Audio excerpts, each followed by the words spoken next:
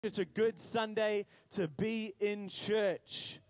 Can we quickly put our hands together for Sarah and Luca and the team, yeah? Because they're here, right? And they got to sleep at like 4-ish a.m., which is, so you guys have, this sermon will be great. But if you're praying in the middle, right, with your eyes closed, it's, yeah, you've had coffee. Oh, there you go. But if you are praying in the middle, it's all right. If anyone else is praying in the middle, please be praying and not sleeping. Unless you were also up at 4 a.m., right? Which is all good. Hey, let's open the Bible. Yeah, Bible's a good place to start. That's one of my rules when I preach is we open the Bible as soon as possible so that Jono, I'm Jono by the way. There we go. Good time to introduce myself. So that I don't get too distracted and end up talking about things that are not related to the sermon. Right? We came to hear the word of God, not the word of Jono. Although the word of Jono is great, but not as transformative for lives. Awesome. Hey, if you've got your Bibles, turn to Philippians chapter 4, and we're going to read verses 4 to 5 in the Message translation. Look at that. Duncan is onto it. It says this. It's a Message translation. Celebrate God all day. Every day. I mean, revel in Him. Make it as clear as you can to all you meet that you're on their side. Working with them and not against them. Help them see that the Master is about to arrive, that He could show up any minute. See, this morning we're going to continue our series, Living the Dream. And I want this scripture, Philippians chapter 4, verses 4 to 5, to kind of be our touchstone. I want you to keep this in mind. And so before we go any further, I want to give some context. You might have noticed that whenever I preach, I always read a scripture, then I give context. For me, it's really helpful. It helps me to know why this was written, right? All of the Bible is God-breathed, but it's God-breathed into a context. The person who wrote it, in this case, Paul, wrote it for a reason, and God wants to speak to us not just through the words on the page, but also through the reason that He wrote it. See, so Philippians chapter 4 is a prison letter. I was going to say, anyone ever written a prison letter? But that's probably a bit too much of an intimate question for 2 minutes into a sermon, right? It's a prison letter, and it's a prison letter because Paul, the Apostle Paul, is in prison, right? That's kind of you have to be in prison to write a prison letter, unless you're writing a letter to someone in prison, which I guess that's also a prison letter, right? And Paul is in prison, and he's under house arrest under the rule of the Roman Emperor Nero. And so what this means is that everywhere that Paul goes, he has guards with him. Just stop and think about that for a moment, right? Everywhere that Paul goes, everything that Paul does, he has guards with him. Right, he goes to visit a friend, and his guards come with him, and one waits outside the house, and one's in the lounge as Paul and his friend are catching up, right? He goes to pray at the temple, and the guards are there, making sure that he doesn't pray the wrong prayer or start preaching the wrong sermon. Everywhere he goes, he has guards with him. And it's in this prison under house arrest that Paul writes 4 books that ironically, like the Philippians, like the letter to the Philippians, mention joy a lot. Right? I find it ironic because Paul is in a pretty hard situation. Right? I don't know if you've ever had that moment where someone follows you around. I've done that a couple of times at work where I've been training someone, right? And I've got like a buddy and they shadow me and I like the person, but by the end of like the second day, I'm a little bit sick of them. Like, could you please stop watching me as I'm typing? Right? It's just, I can't type properly when you're watching me. I feel like I've got like meat fingers. I'm like, I'm usually much better than this. Please, you're putting me off my game. Right? I find that frustrating, and yet here Paul is constantly followed by guards, constantly under house arrest. In fact, biblical kind of trivia fact of the day, you didn't know you were going to get one of those, did you, coming to church? Biblical trivia fact of the day is that in the book of Philippians, Paul mentions the word joy 16 times. And it's only a 4-chapter book, right? Paul talks a lot in this book about this idea of joy. And when I read this, the question that comes to mind for me is, how is it that Paul in jail? How is it that Paul, who's lived a very hard life, can enjoy God, and even while he's writing, enjoy God, celebrate Him, revel in Him, even while he's writing that, he's handcuffed. I was going to say handicapped. He's kind of also handicapped. He's a thorn in his side. We never quite know what that means. But he's handcuffed, right? See, what I think's going on here is in life, there's a lot more going on than we can see. Right? There's a lot more to life than is immediately apparent. And it can be hard for us to get out of our tent and under an open sky. Right? To remind you, we've been in this series this is the third week now, the series of living the dream. And we started by looking at purpose. Well, actually, we started looking at a recap. So this is actually our fourth week. We started by recapping kind of the journey that we've been on as a church, right? Then we started by looking at purpose. Last week, Pastor Boone, who I heard was amazing, talked to us about how we think. And today I want to talk on the topic of vision. See, here's the thing, right? As a church, we've been in this series. The point of this series, the aim of this series is that we would all realize that God has called us, right? That God has chosen us, that God has something for us to do, that we should be, or we could be, living the dream. Right, that God has something for us, but that also, like we started the series talking about Abraham, and God talks to Abraham and talks to him about this massive dream of Abraham, you're going to have descendants that will populate the earth, right? And Abraham's like, man, I don't even have a son yet, God. Right, there are these promises that you're giving me. I'm finding them hard to land in real life because you're telling me I'm going to have a family that's going to change the world, and I don't even have an heir. And so what God does as Abraham and God are having this conversation is he says, Abraham, come step outside your tent with me, right? Because they're having this conversation in the tent. And they go and they step outside and God shows Abraham the stars. And he says, Abraham, do you see the stars? Try and count them. And Abraham says, I can't. And God says, your descendants will be more numerous than the stars. See, the reason we've been focusing on that little story is what's happening is that tent for us is a metaphor. It's an analogy of the thinking that we build around our life. Right? The safe thinking. You know, a tent is meant to protect you. Sometimes I've slept in a tent and it hasn't protected me, right? You forget to zip it up. The mozzies come in. You have one of those old canvas tents. You lean stuff on the wall. The water comes in. You realize really you are just sleeping outside. You've just got some fabric to pretend that you're not, but you're outside. Right? But we build these tents to protect ourselves. To protect ourselves from the elements, from the scary animals like possums. It's about as scary as we get in New Zealand. Don't punch the roof of your tent if a possum's on the roof, because it will do two things. It will dig its claws into your roof and put little holes in it, and simultaneously it will go pee on your roof. And then you'll get pee dripping onto you from the roof of your tent in the middle of the night. Right? I know that from personal experience. Also, cleaning possum pee out of the roof of your tent is not easy. And it does smell. Right, but we build this tent. We build this thinking in our life to protect ourselves, these safe ways of automatic assumptions. And God is saying to us, you need to step out of your normal ways of thinking, your normal assumptions, the normal ways you think that life works, and look at the stars and realize I'm doing something amazing. See, we've been in this series, and the point of this series is to have us step out of our tents, out from our habitual thinking, our automatic assumptions, out from the things we put in place to protect us that now limit us, and get under an open sky. Right, so to paint a picture, through the last few weeks we talked about purpose, how to dream. We were reminded that the canvas of our tent is not the sky.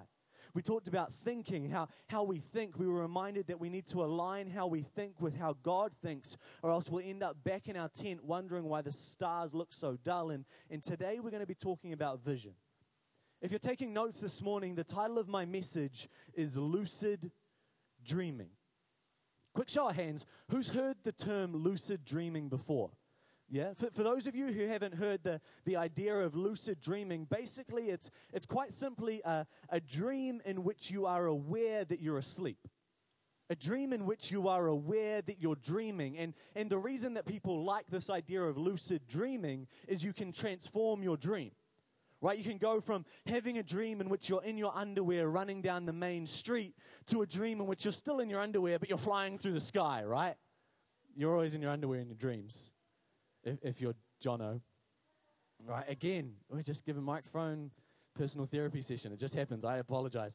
But the thing is, right, is the idea of, people like this idea of lucid dreaming. People go through a pretty kind of rigorous process to try and achieve lucid dreams. They'll do stuff like start dream journals, and every morning when they wake up, they'll write down their dreams as quickly as they can. There's a whole lot of things you can do, right? You have specific thought processes you're meant to go through before you go to sleep. To me, I go to sleep to kind of just sleep, so it all seems like a whole lot of work for sleeping to be able to control your dreams. I'm like, I don't really remember my dreams, but people are into it, right? People are into this idea of lucid dreaming, of being able to know that you're dreaming and as a result control the dream. I have a habit, which is kind of like lucid dreaming, of I wake up halfway through a dream. Does anyone do that? Wake up halfway through a dream? Do you then need to go back to sleep to resolve the dream? Does anyone do that? Right? Yeah. I wake up and I'm like, I was halfway through a Formula 1 race. I need to go back to sleep. Em's like, it's time to get up. I'm like, 5 more minutes. I just need to win my race. I go to sleep. I wake up. She's like, did you win? I'm like, no. My car turned into a butterfly. It was weird. Right? But I have this thing of I need to resolve my dream. See, here's the thing today, right? This morning, I don't want to talk about vision like what do you see in the far off future. I feel like we covered that idea talking about purpose. Today, I want to talk about vision here and now. See, I think as Christians, a lot of us are long-sighted. Right? Long-sighted means that you can see far off, but you can't see what's right in front of your face. Right? Long-sighted is those people who you see them in the cafes and they're reading their paper and they go like this. And that's how they read their paper, right? Anyone here long-sighted? I did not mean to offend you. I'm sorry. Sorry. You got glasses, though, so you're fine. They look good. Fantastic. Right, but here's the thing. Oh, man, it just happens, right? Too often with the microphone. I'm too comfortable. But here's the thing, right? As Christians, I think a lot of us are long-sighted. We can dream for the future. We can think, one day, someday I'd like to do that. But we struggle to land it in the here and now. We struggle to land it in what do I do today? And like we talked about a week ago, we have this problem where purpose can't be delayed. Right? God's purpose for our life, it can't be deferred. It can't be pushed off until some day. And so what happens is as Christians, we're long-sighted and we struggle to attach our purpose, we struggle to attach our dream to today. So today I want to look at a few things that Paul can teach us. How do we make sure that we are aware that we're living the dream?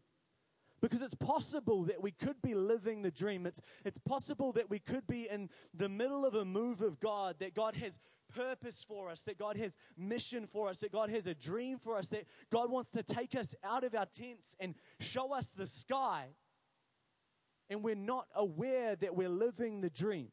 See, a life-changing event should change the way you see things. Being saved, knowing that God is for you and has a life for you, should change the way that we see the world. You might have noticed in praise and worship that my wife Emma is pregnant, right?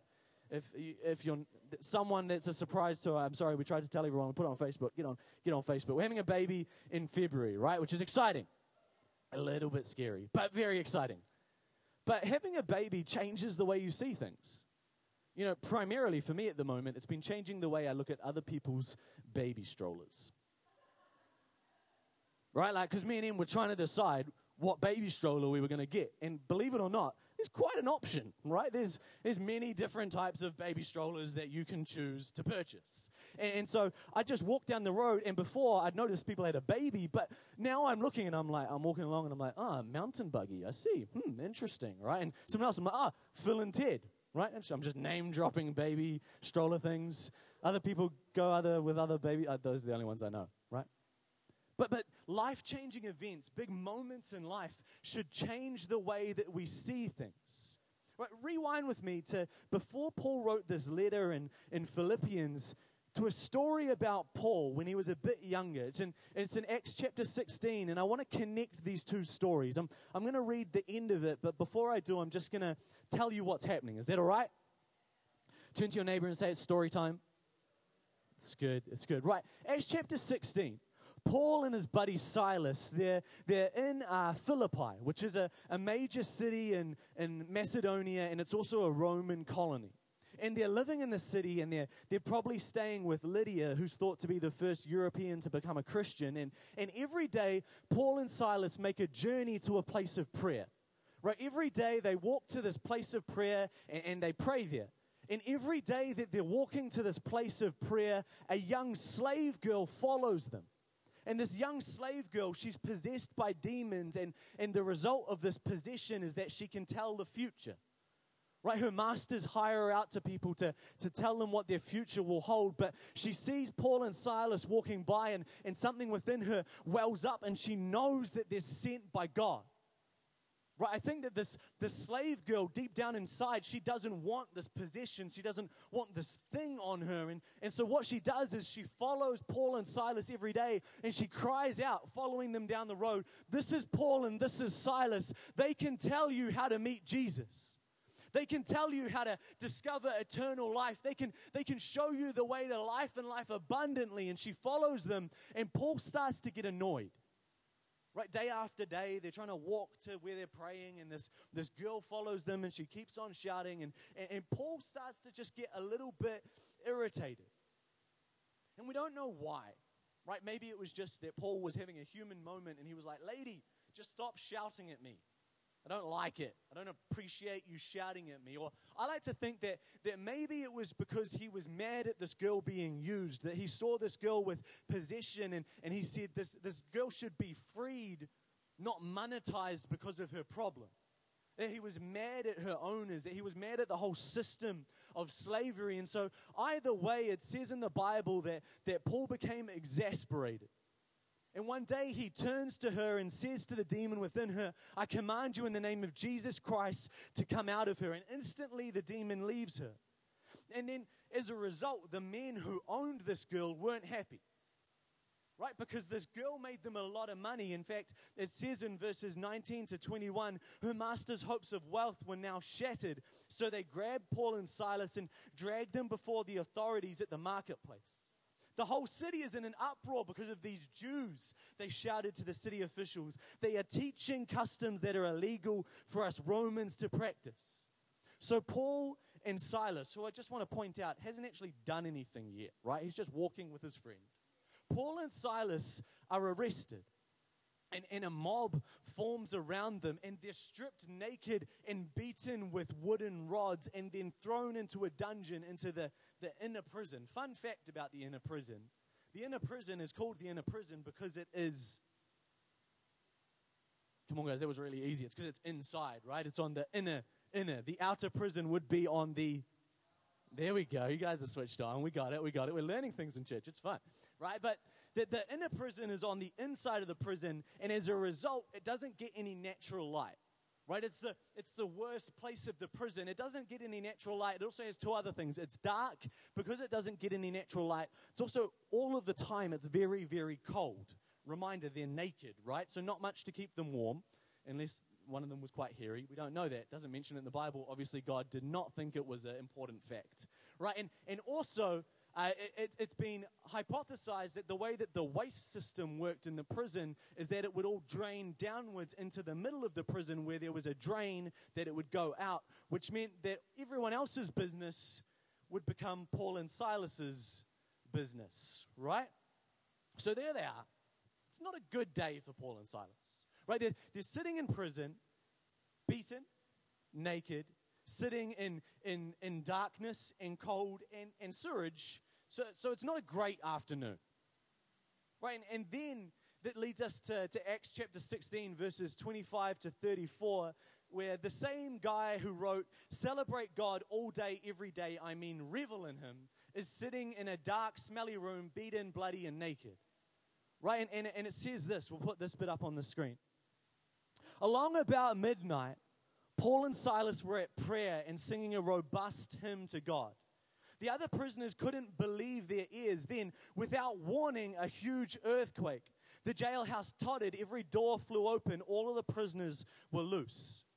Startled from sleep, the jailer saw all the doors swinging loose on their hinges. Assuming that all the prisoners had escaped, he pulled out his sword and was about to do himself in, figuring that he was as good as dead anyway, because this was his one job. Right? If he let the prisoners escape, he would be executed. So he figured, I'll do it now rather than having them kill me later. When Paul stopped him, "Don't do that. We're all still here. Nobody's run away," Paul said. The jailer got a torch because it's dark, and ran inside. Badly shaken, he collapsed in front of Paul and Silas. He led them out of the jail and asked, "Sirs, what do I have to do to be saved, to really live?" They said, "Put your entire trust in the Master Jesus. Then you'll live as you were meant to live, and everyone in your house included." They went on to spell out in detail the story of the Master. The entire family got in on this part. And I love this bit. They never did get to bed that night. The jailer made them feel at home. He dressed their wounds, and then he couldn't wait till morning.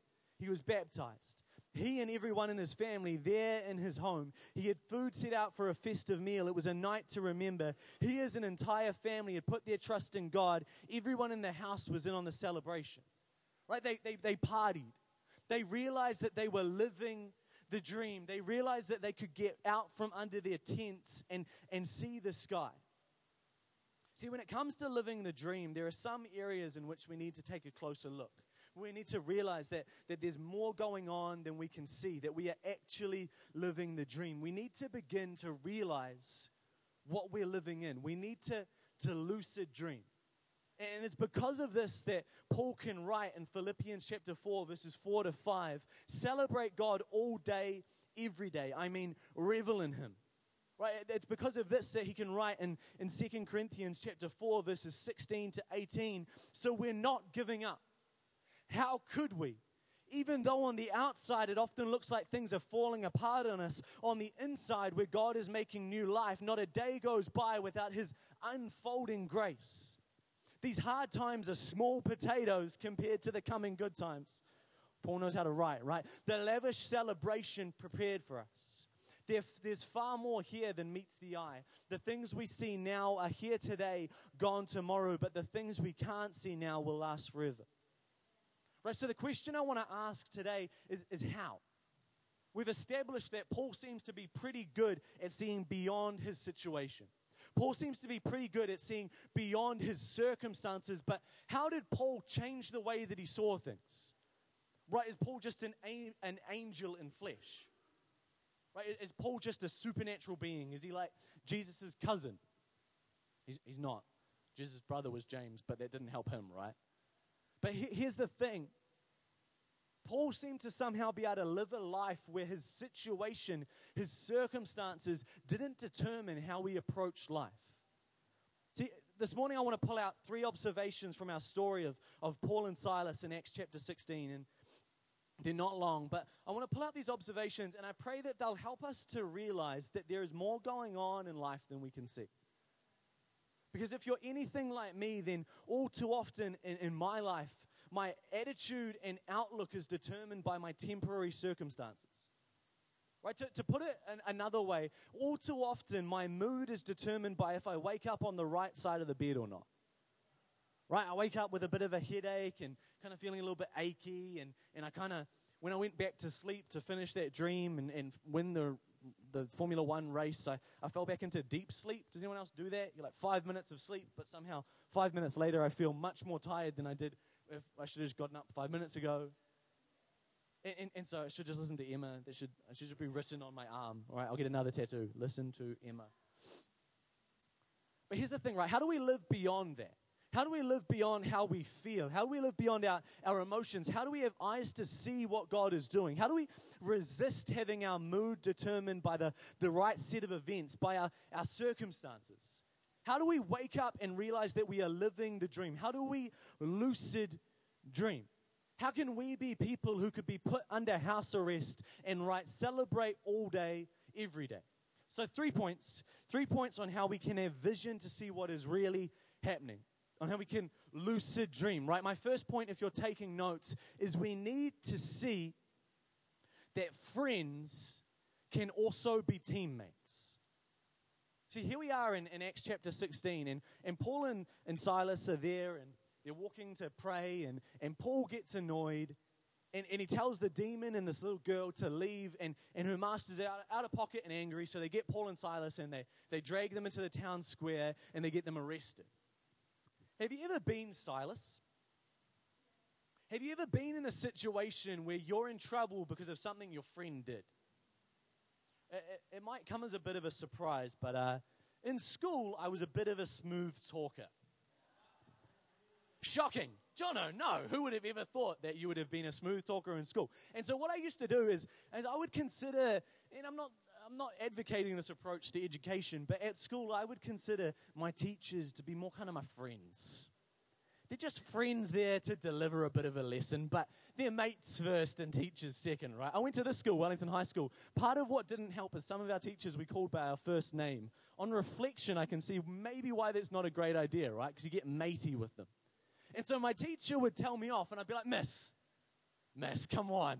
You know I didn't mean to do that. You know me. You know my heart, miss. Come on, we're friends. You know that wasn't my intent. You don't need to give me detention. Right? Like, come on, it was just a little mistake. Miss, you telling me you've never made a mistake? We've all made mistakes. AJ is seething with rage. She's like, you are the worst student that has ever existed, right? And so I'd most of the time I was able to smooth talk my way out of detention. Miss, you wouldn't give a friend detention, would you? Yes, I would. Okay, sorry, miss. But the trouble I always found hard to get out of was the trouble that was shared trouble. The trouble where you were inside because it was raining, but you were boys, so you still needed to kick a ball around. And so you're in a hallway and you're kicking a ball around. And then, who would have ever thought that this could possibly happen? Someone kicks the ball a little bit too high and it hits one of those fluorescent light tubes, which seem to just be held in by wishes and good positive thoughts. And so they go, and then, psh, right? And then Shona, some of you know Shona. Shona appears at the end of the hallway. You! And you're like, she's very fast. We're not going to be able to run. She's like, all of you, follow me. Sorry, Shona. That's why sometimes she looks at me, right? She doesn't quite realize that I was a student here, but sometimes she looks at me and she's like, something in me is angry at you and I don't know why. I'm like, I know why. Right, or you're sitting at a table with your friends and your friends are talking. You're not. You're doing your maths work because you loved maths. Right, and so you're working away. You're trying very hard. And the teacher says, oi, you, that table, all staying after class. Sir, I wasn't speaking. I don't care. You're staying after class. Sat at the wrong table. You're like, okay, it's hard to argue with that one. Right, here's poor Silas. And all he's doing is he's walking to pray with his friend Paul, right? It's just a walking commute. He's just on his way, and Paul gets all antsy and upset and casts out some demons, right? And they both get arrested. And then they both get beaten, and then they both get stripped naked, and they both get thrown in the dungeon. But it was Paul who'd cast out the demon. If it was Paul and Jono, it would go a little bit differently, right? Paul would cast out the demon, and then the guards would arrive. And I'm a good friend, right? I'm up for backing up my friends. So I'd be like, hey, look, guards, we just cast out the demon because, Paul cast out the demon. I want to emphasize that fact that it was Paul who did the thing you're angry about. But I was here, and then the guard would punch me in the face. And I'd be like, okay, that hurt me a little bit, but I'm quite manly, so I can take a punch to the face, I assume, having never really been punched in the face in my life. Can't hurt that much, right? And so I'm like, that's fine. And then the guards grab me and they pull off my outer robe. And I'm like, I'm just on my inner robe now. And then they grab me and they pull off my inner robe. And I'm like, it was really just Paul. It was not me. I didn't do anything. Could I please go home? It's just a case of mistaken identity. This is all a hilarious misunderstanding. I was just walking with him to the temple to pray. I love praying. I didn't cast out any demons. Could I please go home? Paul, I'll see you later. Good luck. Can I have my coat back? Thank you very much. And I'd leave. Right, that would be Paul and Jono. That would be how it worked. But Silas didn't do that. Silas, he stands with his friend. He's not just with Paul for the moments where Paul makes him feel good or to see the cool things that Paul's going to do. He knows that they are on mission and he knows that he's a part of the team. See, we can too easily forget what friendships are. See, we end up thinking that hanging out and laughing is the end goal. And hanging out and laughing and enjoying ourselves is all good and it's great, but we forget that we're living the dream and sometimes there is more going on. That we have a purpose to being here and we need to have teammates to remind us of that. That a friendship isn't just for enjoyment, but a friendship is for support. That a friendship is to spur us on, that we need teammates to stand with us when life gets hard.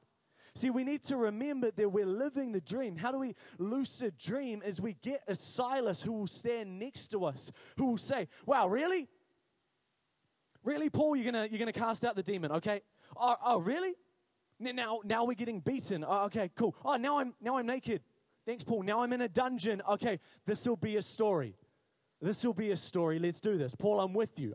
We're in the dungeon. We're together. I'm not leaving. I'm not running away. Paul, we're doing this. Paul, we're doing this together. See, here's the thing, though. We'd all really like a Silas, right? Show of hands, who would like a Silas in their life? Friend who's by their side no matter what, right? Someone who's got your back. Someone who can be like, hey, I've got my lunch money. Can you shout me lunch? And you can say that every day of the week, and they always buy you lunch. That would be great. And we can hear this, and we can start to have a little bit of that, like, the rogue glance goes on. Like, you hear it, and you're like, yeah, it would be great to have a teammate in life. You're a bad friend. You're not a teammate, right? Why aren't you my teammate? And we hear this, and we apply it to someone else. We apply it like, maybe you're not mean. Maybe you don't look down the row and think that person's a horrible person, but you just think, God, I'd really like a teammate. God, when are you going to send me my teammate? God, when are you going to send me my Silas? When are you going to send me my person to stand by me? See, here's the thing, why will you be a Silas? When we hear this, are we dreaming for a Silas, or are we saying, okay, I guess I need to be a Silas? You know, it says in Proverbs that to have a friend, you must be friendly, right? So that means to have a Silas, you must be a Silas. And what does it mean to be a Silas? What does being a Silas look like? It means not quitting when it gets tough. It means not leaving when you have every excuse to leave. See, Silas chose to stick with his teammate even when he didn't have to. We remember that we are living the dream when we have friends who are also teammates. And to have teammates, we need to be teammates. As I move a little bit quicker, because somehow the time just went. Number 2, if you're taking notes, number 2, to lucid dream, to remember that we are living the dream, we need to see that joy is a choice. See, there Paul and Silas are, and they're sitting in the dungeon. And it has to be a little bit awkward because they're both still naked, which I would find awkward in a dungeon. Say it was me and Putty, we got thrown in jail. We're like, hey, Putty, horrible dungeon, eh? Stop looking. Right, it'd be awkward situation. So there they are, they're in the dungeon, awkward situation. Neither of them are super happy, I imagine, because they've just been beaten, they've been stripped naked, they're sitting in the cold, damp, dark, smelly place of the dungeon. And I wonder if one of them turned to the other and was like, hey, do you feel like we should sing? And the other one was like, no, I'm beaten and I'm naked and I'm in a dungeon. I think I'm going to mope. What I really feel like doing in this moment is moping. But somehow they start praying and they start singing and they start celebrating in the middle of a horrible situation, which makes me pause and wonder, what did they know? Because again, I'm sure that they're not angels. I'm sure that they're not like the third coming of Christ just a little bit later. I'm sure that they're people like you and me. So if they're people like you and me, they must be sort of similar, but they feel like a different species to be able to celebrate in this moment. See, why can they celebrate in such adverse circumstances when I can struggle to smile before my morning coffee? Why can they celebrate in such adverse circumstances when I get annoyed if on my walk to work someone cuts in front of me but they don't match my pace? Right? Why is it that, does anyone relate to this, right? I want to be full of joy. I want to be calm and full of blessings, but it's definitely not my natural predisposition. Hard things come at me in life, and my first reaction is not, shall we sing a song? See, here Paul and Silas are in prison, and one turns to the other and says, hey, do you want to sing? See, joy starts with a choice. See, I'm sure that they didn't feel like singing. In fact, I'm sure that they started with a prayer. And I'm pretty sure that the prayer started like this. Hey, God, what the heck? Hey, God, I thought we had an understanding. Hey, God, I thought we were doing your work. What are you doing, God? Are you asleep? I cast out a demon. You literally said to cast out demons. Why aren't you helping us out? Where did you? It would have been nice if you intervened before we got beaten and stripped naked and chucked in a smelly dungeon, right? God, where are you? See, that's actually an okay prayer to pray. See, as Christians, we often have a misunderstanding that we can't let God know that we're having a hard time. That we can't let God know that we're in trouble. See, the thing is that He knows, and He really wants us to tell Him about it, because as we tell Him about it, we can move through it. Have you ever read the Psalms? Right, part of my Bible reading plan is I read a psalm a day, and sometimes I'm like, man, these psalms are getting me down. There's a lot of like, God, woe is me. God, I have some enemies. Would you please crush them with great teeth? God, would you please crush my enemies' skulls to dust? Right, I'm like, wow, David had some like issues. He was working some stuff out. But we're actually meant to pray prayers like that. See, our emotions, when we keep them on the inside all bottled up, they do nothing but harm us. But when we let them out to God, we can start to process them. See, joy is a choice, and sometimes that choice starts with you verbalizing to God how you feel. And then it moves to God, please help me to feel differently. God, I'm feeling angry and disappointed and I'm in a mood right now. God, help me to feel differently. And then it starts with a prayer that reminds yourself who God is. God, help me to feel differently because I know that you're good. God, help me to feel differently because I know that you're trustworthy. God, help me to feel differently because I know that you're powerful. And even though I'm in this moment where I'm feeling dejected and down, help me to feel differently because you're bigger and you're going to do something. And before you know it, you've gone from praying, God, I'm feeling so bad, to you're praising God. God, you are so good. From God, I'm in the dungeon, to God, you can get me out of the dungeon. See, but so often in our lives, I know for me, when I'm in this hopeless situation and in a place where I could have chosen to be joyful, instead I don't even pray to God, I just talk to myself. Oh, Jono. Jono. Sure is hard being Jono. It's tough. You're in a tough spot, bud. It's tough. See, here's the thing. When you pray, who's the first person that hears you? It's you. See, the Bible says that faith comes by hearing, and hearing by the word of God. That's Paul again in Romans chapter 10. See, I appreciate that you're here today. I appreciate that you took the time to come and to be here. But if the only edifying, encouraging truth that you hear in the week is from the pulpit on a Sunday, it won't be the dream that you're living, it'll be a nightmare. See, the words that make the greatest difference in your life will always be the words that you speak. Right, we know that the power of life and death is in the tongue. What are you speaking out? And again, I'm not saying ignore your situation, but don't complain to yourself. Pray to God. Don't say, oh, Jono, you're having a bad day and it really sucks and the world's horrible and you're all right to have a bad day and feel bad because the world's a bad place. Say, God, I'm having a bad day and it feels like the world is horrible and I don't know what's going on. Help me to change how I'm feeling because I know that there's something else that I can't quite see here.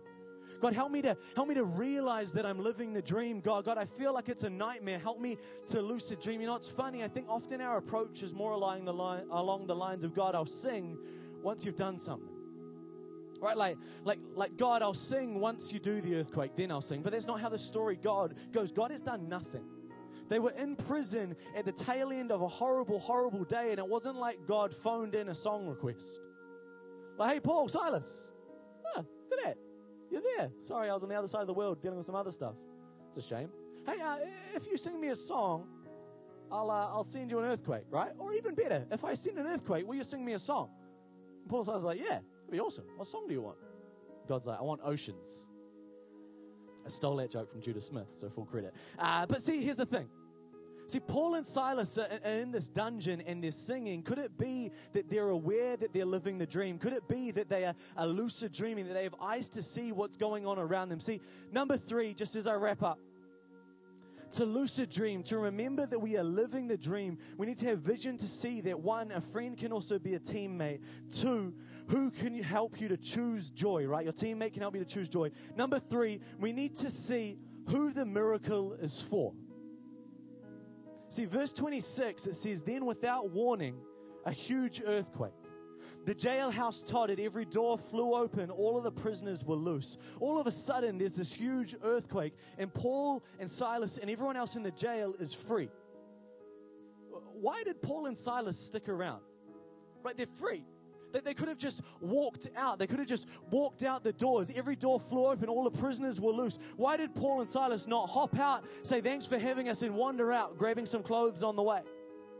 Right? Why Did they stay? See, the Bible wants us to know that the jailer is about to end his life, that he considers himself dead already because he would be executed as punishment for this breakout. But Paul yells out, don't do that.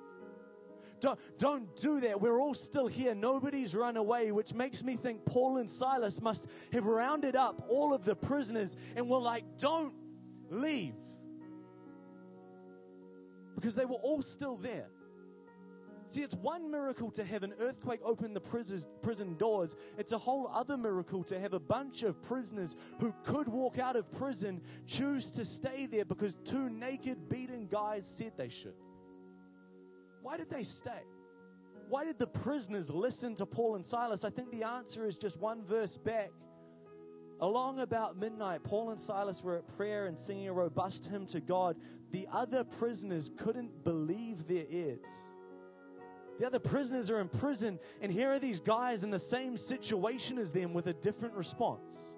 Here are these guys in the same messed up place as them, but they're not sitting there going, Jono, you've got a bad day. Jono, poor Jono. But they're praying and they're asking God for help, and they're asking God to remind them who He is, and then they're praising God. See, then without warning, a huge earthquake. The earthquake happens, and the other prisoners are of no question as to why it happened. They heard the singing. See, the other prisoners heard Paul and Silas singing robustly. They knew the earthquake wasn't a coincidence because it was the second miracle they'd witnessed that night. The first miracle was two men praising God in the middle of their hardship. Not ignoring their hardship, not pretending it was okay, but choosing joy in the middle of the hard. So when Paul and Silas said, wait, they listened. Because they'd seen them earn their authority in the middle of the dungeon, beaten, naked, and praising in spite of it. See, there are 4 miracles in this moment, and I promise I'm done. Miracle number 1 was Paul and Silas singing in the dungeon. Miracle number 2 was the earthquake freeing everyone. The third miracle was a bunch of hardened criminals listening to Paul and Silas. And miracle number 4 was the fact that Paul and Silas themselves chose to stay. See, often in life, we make the mistake of thinking our miracles are just for us. Right? We get out of the dungeon and make our merry way down the road, but what if we were freed so that we could free others? What if the larger purpose of our blessing was beyond just us and our immediate circumstances? See, the jailer and his family, what Paul and Silas did, it changed their lives. See, Judah Smith has a great quote, if God can get a blessing through you, He will get it to you. See, life's a process, isn't it? God has called us to live the dream. God has called us to be intentional and to live with purpose. And to do that, we need to see that we need teammates, not just friends. That we need to be a Silas sticking together in the dungeon moments. We need to see that joy is a choice. That it's not about ignoring our circumstances, but it's also not about letting our circumstances rule us. And we need to see who our miracle is for. It's an old Christian adage that we are blessed to be a blessing. But it's true.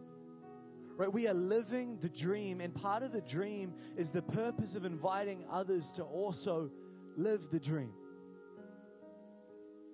See, but here's the thing, right? We can hear these things. Man, I need to be a teammate. Man, I want to choose joy. Man, I want to see my miracles and be able to apply them to others. I want to share my blessings. And it can feel hard.